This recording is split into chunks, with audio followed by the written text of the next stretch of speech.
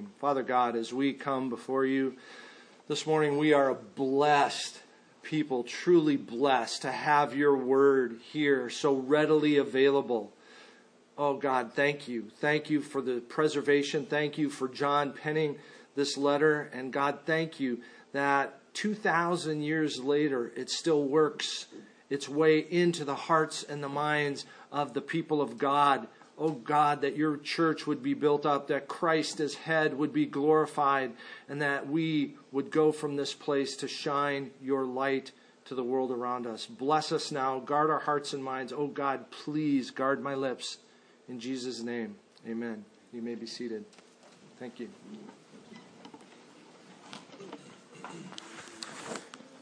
In the game of football, and Jared, I mean American football, just to be clear, you'll find no more thankless position than that of the offensive line. These are men larger and heavier than refrigerators that protect quarterbacks and running backs.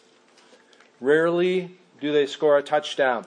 Seldom are they allowed to catch a pass. If they do their job well, someone else gets the yards, completes the pass, or scores the touchdown.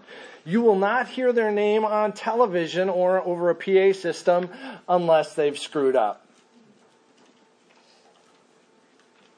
If they were called for a penalty that stalled the drive, then their name is broadcast loud and clear for everyone to hear, and the television analysts will show replay after replay of their infraction, highlighting how the team just couldn't afford to have such a penalty at such a time as that. So these guys toil largely unheralded. Names unknown. Nobody trading for their rookie card. They suffer bodily abuse. They have the shortest tenure of any positioned player in the NFL. Their knees are shot usually after 10 years. Though they don't score, though they don't throw, though they don't run with or catch the ball, no team can win without a dominant offensive line. Why do they toil? Why do they suffer in obscurity? They do it to win. They do it so that their team will win. Yeah, there's satisfaction if they throw a good block. But if they throw a good block and the team loses, that's all a disappointment. Now, if nobody else does, there's at least one person on the team that recognizes their efforts and their value. And that's the quarterback. He loves those guys. His life, no kidding, his life and his career depend on those guys. That 1,500-pound wall of muscle keeping the Mongol hordes off his back and out of his face. Last week, we took a look at what a cancer pride can be in a church as embodied in the person of Diotrephes, a guy who wanted to put himself first. Today, we're going to see the glory of what can happen in a church with a guy nobody knows about, just because he's doing his job and he's living the life that Christ has called him to. It's important for us to understand that when Christ is the head of any church, there is no place for the man or woman who wants to put himself or herself first. This week, as John closes his letter, he points to the desperate need within the church for the saints to live a life so delighting in Christ, so delighting in the truth, so striving together for the win, that we delight to be and to do whatever our Savior asks. Our desire is for the Savior to get the credit. John begins this section here with what might sound like an odd command to our overly independent American ears. To contrast the darkness of Diotrephes, John exhorts Gaius here at the end of this epistle in verse 11 to imitate not the evil, but the good. Now, in America today, we have a real reticence to imitate anybody. Back in the day, imitation was the sincerest form of flattery. But now it's spurned in our culture. You're being fake. If you're imitating somebody, you're playing a role. We want to be our own man. You be you. I'll imitate nobody, good or evil. I will be my own person. But the truth is that we're all imitators. Every one of us. There is nothing more alike than those who are trying to be countercultural. Gangbangers. They all look the same. The goths. They all look the same. If you flip back through my yearbook, you look at hairstyles and you go, they all look the same. Big hair on the girls, the dudes had it all parted in the middle and kind of feathered. You go, whoa. You just kind of hope that doesn't come back. But we do that. I mean, we imitate that. Children imitate their parents. They do that. Kids will imitate somebody on TV or in the movies. And God gets this. This is why Paul exhorted the Corinthians at the end of 1 Corinthians chapter 15, verse 33. He says, bad company corrupts good character. You're going to be like them. You hang with them, you're going to be like them. This is why Paul earlier in the same letter said, follow me as I follow Christ. Follow me as I follow Christ. That is an audacious thing. God knows we're going to be imitators. The word here for imitate, both imitate the evil and imitate the good, is memeomai. Memeomai. From which we get mimic and mimeograph. Mimeograph. And for the older people, they imagine dirty purples and the smell of what those pages smelled like coming off of a mimeograph. Your parents will tell you what that is later. But the word, memeomai, is replete within the New Testament for begging the church to follow after those who are exemplifying Christ. In Hebrews chapter 13, verse 7, the writer of Hebrews says, remember your leaders, those who spoke to you the word of God. Consider the outcome of their way of life and imitate their faith. That implies you're examining the leaders and going, what's good there? Imitate their faith. To the church at Thessalonica, in his second letter, chapter 3, verses 7 through 9, Paul writes to them, he says, you yourselves know how you ought to imitate us because we were not idle when we were with you. He's exhorting them, hey, work, just like we did. Okay, imitate what we were doing. He goes on, nor did we eat anyone's bread without paying for it, but with toil and labor we worked night and day that we might not be a burden to any of you. It was not because we do not have that right, but to give you in ourselves an example to imitate. Be like me.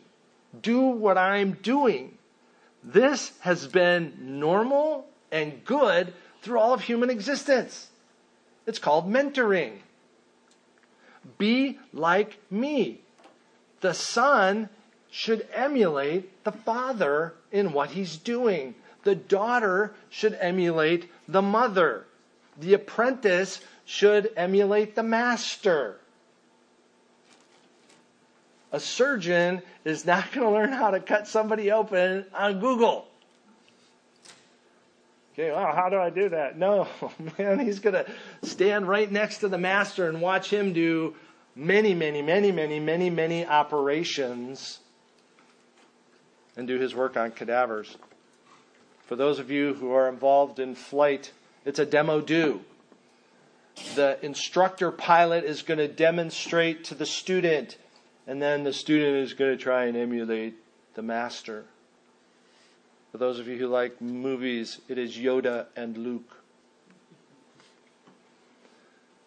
So this is John encouraging Gaius to imitate the good, and he does it with a study in contrasts. Do not imitate the evil, but imitate the good.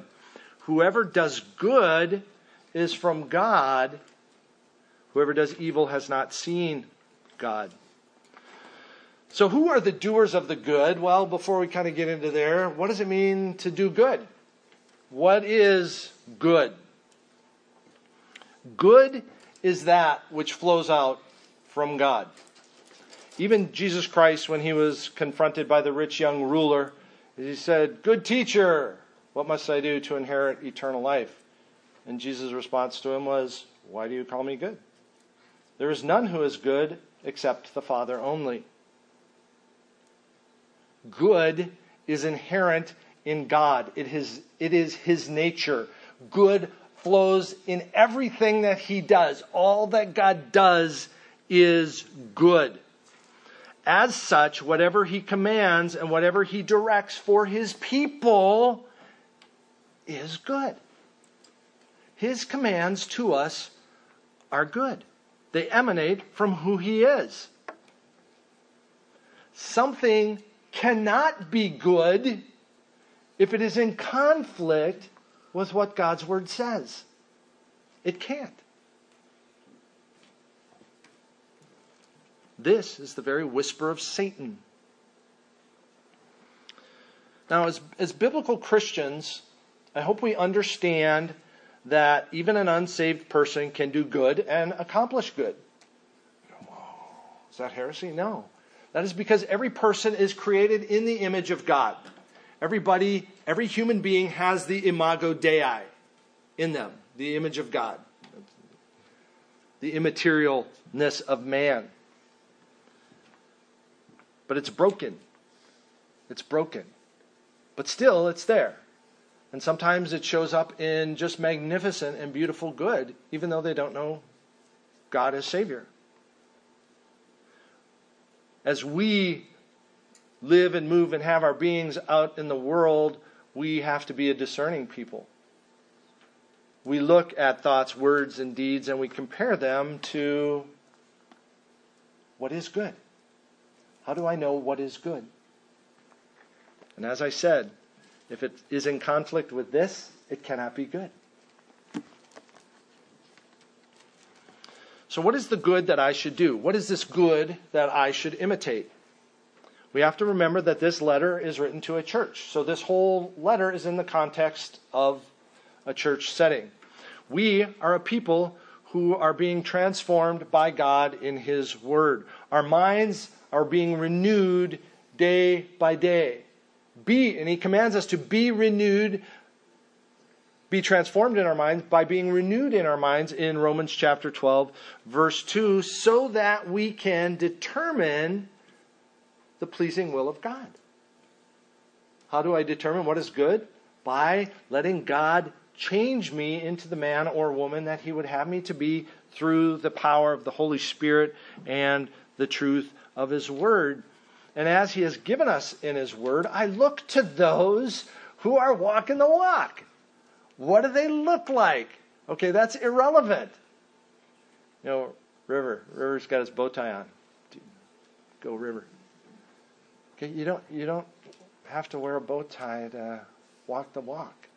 You don't have to wear your hair a certain way. You don't have to preach a certain way. That way. Well, I'm gonna study the word this way so that I can be like this guy. Well, okay, being like that guy may not be a great thing, but maybe that study method is good. What am I doing this for? Got to understand that our relationship with Christ in the church and out in the world is going to betray us. Not that Christ is going to betray us, but it's going to expose who we are. Am I really walking with Christ? It is going to be manifest. The apostles, when they were arrested, were indicted as having been with Christ. They could tell they had been with Christ because of their conduct and their behavior. This morning in our study, our very fast study of 2 Corinthians, we talked about a section in 2 Corinthians chapter 2, verses 14 through 16, where we are described as the aroma of Christ. And the idea is of a parade after a battle. And in the parade after the battle, they would be carrying censers. And so for the victors, for those who are going, yeah, sweet, the conquering heroes, it's great, the smell of that fragrance is victory. At the end of the line are the prisoners who are smelling the exact same thing, and for them, they know what their lot is. They are condemned. That very same smell is the smell of death. To the world, for those who are walking with Christ, your life in Christ is going to be, beautiful fragrance. I want to be like that. I want more of that on me. But to those who are perishing, they're going, dude, I want nothing to do with you. You reek.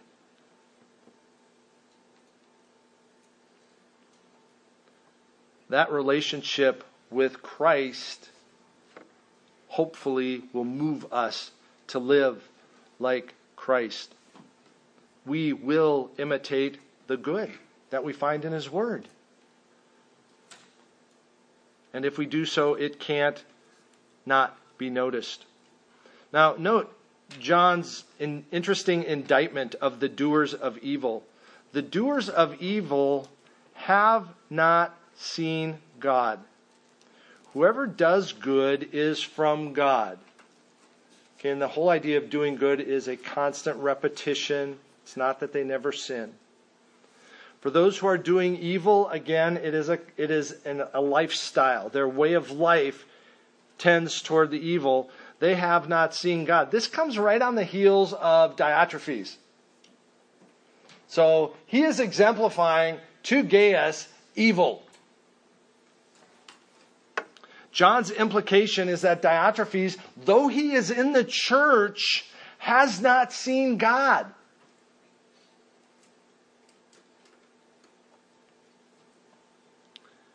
John expands on this in his first letter in 1 John.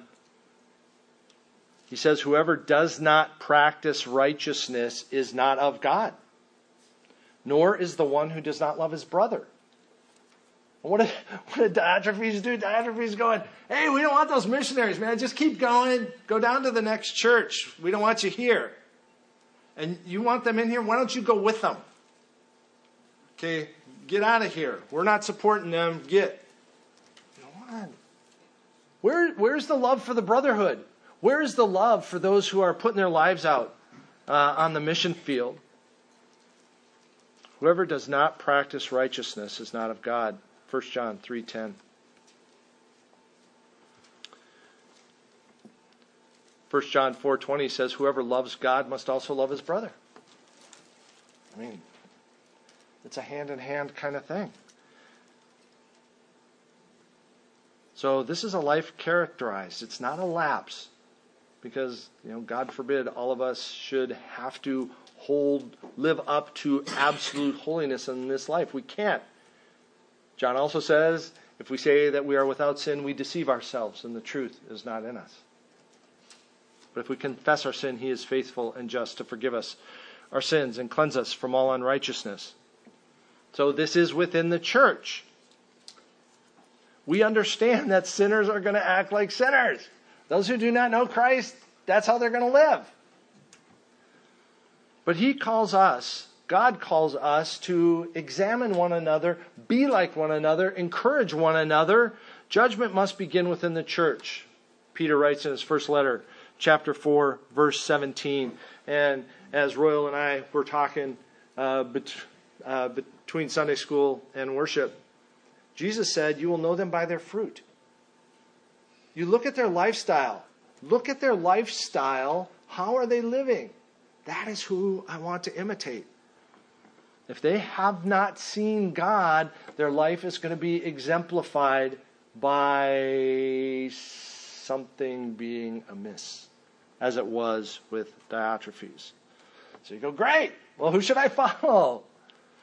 I would warn you, don't cling to the rock star. Don't cling too tightly to the rock star. And I don't mean rock star literally. There are men and women who have done great things for the cause of Christ.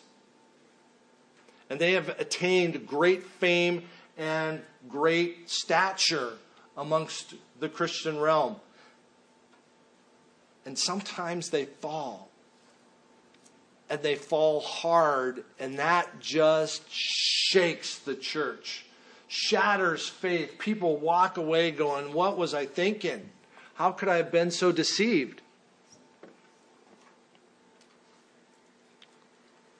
Don't cling too tightly to personalities and the famous people. At the same time, we would be fools to ignore the great teaching of the giants, past and present.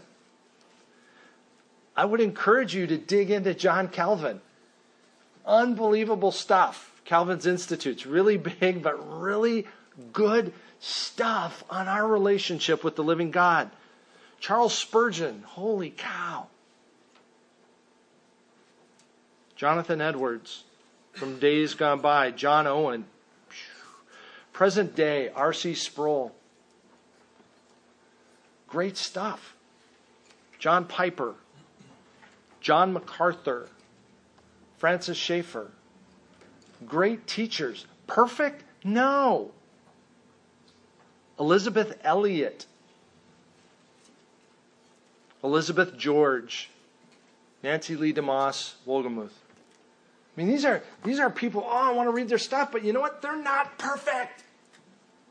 And some of them are dead, so their race is complete and the things haven't been dug up on them. Some of them may fall.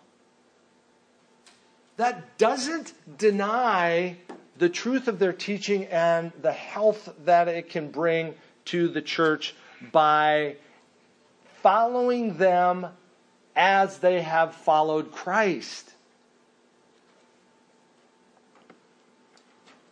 So I have to heed Paul's admonition to me in 1 Corinthians 11:1. I have to examine these lives. You know, and it's not John Piper I'm following, it's his teaching. It's not Nancy Lee DeMoss that I'm following, it's her teaching. Really, the one I'm trying to follow is Jesus Christ. In 1 Peter 2, verse 21, he says, Christ suffered for you, leaving you an example that you should follow in his steps. Christ is our ultimate example. And if Christ is our ultimate example, this is what I have to follow. This is where I must bask. Christ is the Word made flesh. If I want to be like Christ, I must saturate myself with Him. There should be nothing, I'll qualify it. There should almost be nothing that I know better than the Word of God. For him, there should be nothing that he knows better than the Word of God. For a surgeon, I go, okay, he probably knows his surgery better, the human anatomy better. But second should be the Word of God. Within the body of Christ, we should know God's Word. God's Word should tumble off our lips when we speak to one another. We should encourage one another with the Word of God. When we're in conversation with other people, the Word of God should come out of our mouths. We may not be citing chapter and verse, but the truth that this world desperately needs to hear needs to be coming out of us like the exhalation of our breath. If I say I love God, but I do not love His Word, I am a liar and the truth is not in me. That is not scriptural. That is principally true. I cannot say that I love God and not love His Word. Jesus is the Word. So John goes, okay, here's an example. Verse 12. Demetrius has received a good testimony from everyone. And from the truth itself, we also add our testimony, and you know that our testimony is true. And you go, oh, tell us about him. What's going on with Demetrius? And you go flip through Acts and you go in there and you go, okay, let me do a word search for Demetrius. Well, there was a Demetrius in Acts, but he was hostile to the church. So it's probably not that guy. Probably a different Demetrius here. But who is this guy? We've never heard of him. He's one of those offensive linemen inducted into the Hall of Fame. And nobody knows. But the quarterback has welded his name in Scripture for all of eternity for us. Demetrius has an obvious testimony. You can smell him. He is the aroma, the fragrance of Christ. He has a good testimony from everyone. And from the truth. When you compare his life to the truth, you go, it's not running like this. You go, oh, it's beautiful. That's how he lives his life. And John goes after me. I'll throw my name in with that. Demetrius, man, that's a guy to follow. That's a guy to imitate. So you go, who's the most important person in the church? Jesus, in Matthew chapter 11, said that there was none greater born of woman than John the Baptist. None greater born of a woman than John the Baptist. But then he goes on to say, but greater still is the one who is the least in the kingdom of heaven. Down here. A little bit later in Matthew, we get the story that Amira read. What a great story. And you love seeing the top disciples, Peter, James, and John. They're like always going, oh, we're sorry. That was really bad. Their mom goes, hey, I want James and John to sit on your right hand and on your left in the kingdom. And Jesus very graciously says, hey, that's not mine to give. Well, the disciples catch wind of this going, hey! And as brothers would do, they're like, oh, what are you doing? And, they start getting into each other's face about, come on, man, really, this is absurd. And Jesus goes, whoa, hey, time out. You know that the rulers of the Gentiles lord it over them, and their great ones exercise authority over them. It shall not be so among you. Whoever would be great, you must be the servant. Whoever would be first, you must be the slave. Even as the Son of Man came not to be served, but to serve and give his life a ransom for many. He's laid it out for us. This isn't NASCAR. We're not bumping and shucking and jiving trying to get to the front. I want to be a snowplow. I want to push everybody else to the front. That was Paul's broken heart in Romans 9 through 11. Where the Jews have forsaken Christ. They rejected Christ. And Paul's going, oh, it's breaking his heart. He wants to push them all. Come on. Turn to him as your Savior. So how do I do this? Let me encourage you to recognize your smallness before Christ. Christ is big. We are small. I'm never going to be the quarterback. That's not who God created me to be. There's only one quarterback. And he's only given me so many talents.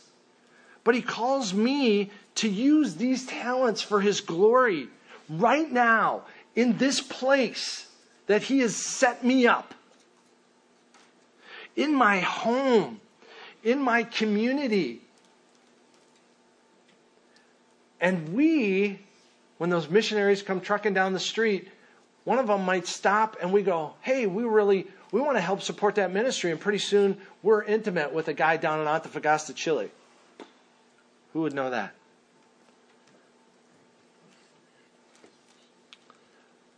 I need to rejoice when the team wins.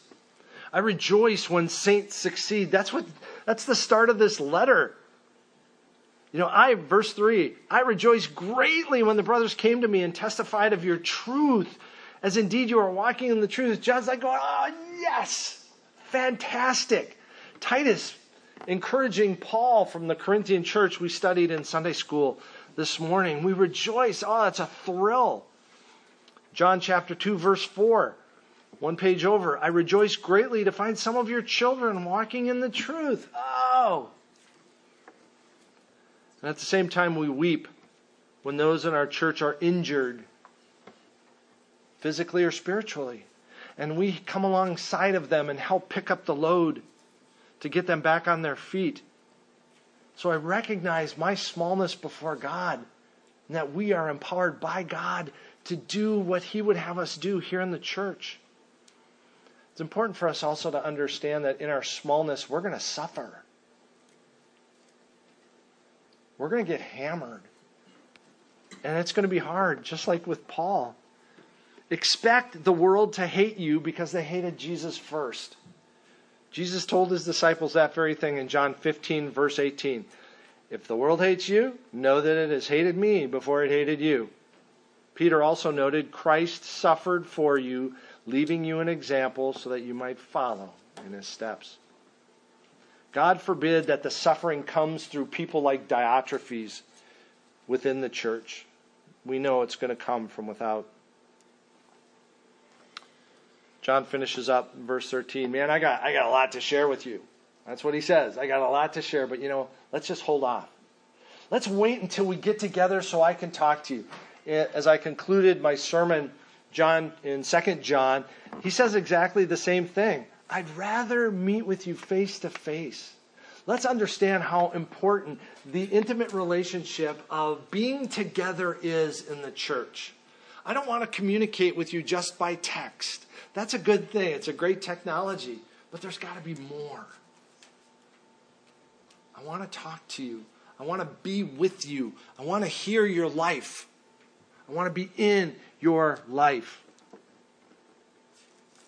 The two smallest books in the Bible, 6 sermons. And we've just barely waded the shallows of the glories of the truth in these 2 little letters.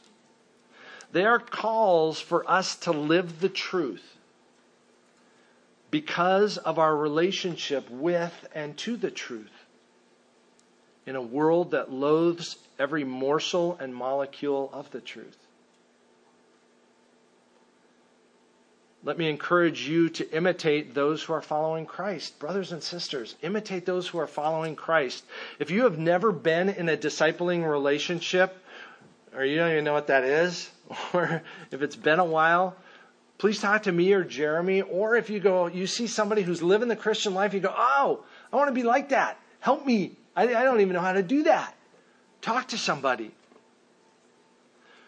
Brothers and sisters, may the God who is able to do abundantly beyond all we can ask or imagine continue to prepare us to be a spotless bride for our glorious God and Savior, Jesus Christ. May the peace and joy of Christ fill and overwhelm us all. Let's pray. Oh God, such a charge that you give to us. But a blessing that you have not left us. We're not flying solo here. You're not pointing me to an airplane and say, go fly it. You will never leave us nor forsake us. Father, thank you that you have grafted each one into the church for the building up of the church, for the glory that through all of this, that thanksgiving would overflow to your glory and praise. God, we thank you for that. As we go from this place, we are going to get hit in the face. We know it. With the world and the problems and difficulties of the world. Oh God, that we would not be beset. Help us to encourage and exhort one another to fix our eyes upon Jesus. Oh God, we know that one day the race will be complete and these light and momentary afflictions will prepare for us a weight of glory that we cannot even begin to fathom now. God, give us strength to endure. Give us strength to take the next breath. For your pleasure and for your glory, we beg in Jesus' name. Amen.